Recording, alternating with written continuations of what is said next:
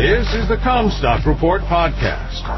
We are strong advocates for the American family farm and your top source for the agriculture markets. And now, here's your host, David Cruz. This is David Cruz with the Comstock Report. Here we go again, part 2. I spoke with representatives of Summit Carbon Solutions, and they expect that they will spend 2022 securing easements with construction to begin in 2023 for their CO2 pipeline. There are many issues with these easements that concern landowners. How will the dirt be handled in the process of burying the pipeline? Black dirt will first be removed and then replaced.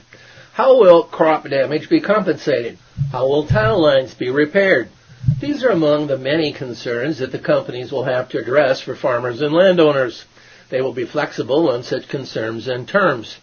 They're not going to lose an easement over the responsibility to repair tile lines and such. Opposition to these projects runs broad and deep, encompassing a large number of issues of importance to people.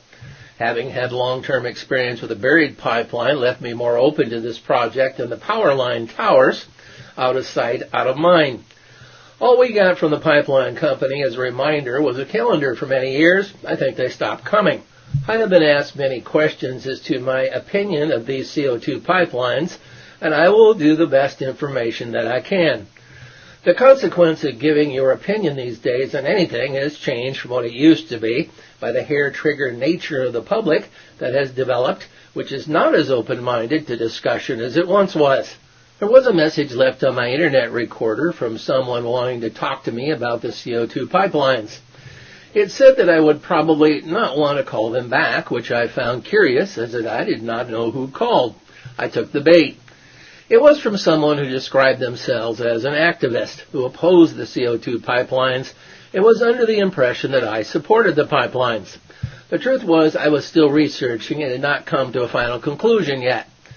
During the course of the conversation, I learned that this activist denied climate change, was opposed to fossil fuels, opposed wind turbines, opposed ethanol, and opposed any subsidies for anything. I asked them where they expected their power to come from when they flipped a light switch, including charging EVs, which are subsidized, and did not get a definitive answer. It was an in-depth conversation, freely sharing opinions, from which I also learned that they oppose vaccines and had a different version of what being Christian meant than I do. I also received a flyer from the Sierra Club opposing the CO2 pipelines. Upon researching them, they appear to oppose modern agriculture, throwing back to a stick to poke a hole in the soil, drop a seed in, and plant a dead fish next to it, as their idea of acceptable, sustainable farming practices. Hard to envision how they would feed people. The Sierra Club contends that they have the support of hundreds of farmers. I am skeptical of such a claim. So my conclusion about the vocal opposition to CO2 pipelines is they oppose just about everything, including the idea of anyone making money. Rich people making money off these projects at taxpayer expense was a common theme of opposition. I was happy to have talked with them, but after the call, I understood why they said no one calls them back. I happen to accept that CO2 is a greenhouse gas that is warming the planet, contributing to climate change, and that the latter is a threat to our existence. Sequestering greenhouse gases would be a good thing. I do not know any farmers who have not taken subsidies of some kind, and that government should offer incentives to move the public in the direction of the public interest, which the public ultimately decides by democracy. I happen to think that ethanol is a great addition to fossil fuel and has contributed greatly to the economic foundation of the corn market and the rural economy.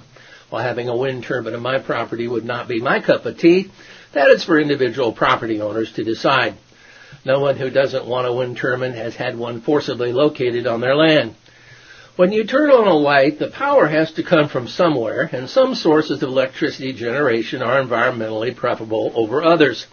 I think renewable energy is a better source than fossil fuels. I believe that farm practices have made enormous strides in productivity toward what is called sustainability. I have nearly 5 decades of experience of observation to speak from. I also believe in capitalism, where the profit motive has built this great country. Rich people do good things, albeit when given incentive to do so. I could do a full dissertation on any of these topics, but suffice it to say that I am not in league with any of the premises floated by me from activists. If this is what the opposition to CO2 pipelines believes, then they can count me out. We will continue this with a conclusion. You've been listening to the Comstock Report. For more information on marketing opportunities, contact us at Comstock.com or call 712-227-1110. For a more complete version of the Comstock Report with hedging strategies and trade recommendations, subscribe on our website at Comstock.com or reach out to one of our risk management specialists about how we can help you protect your profits.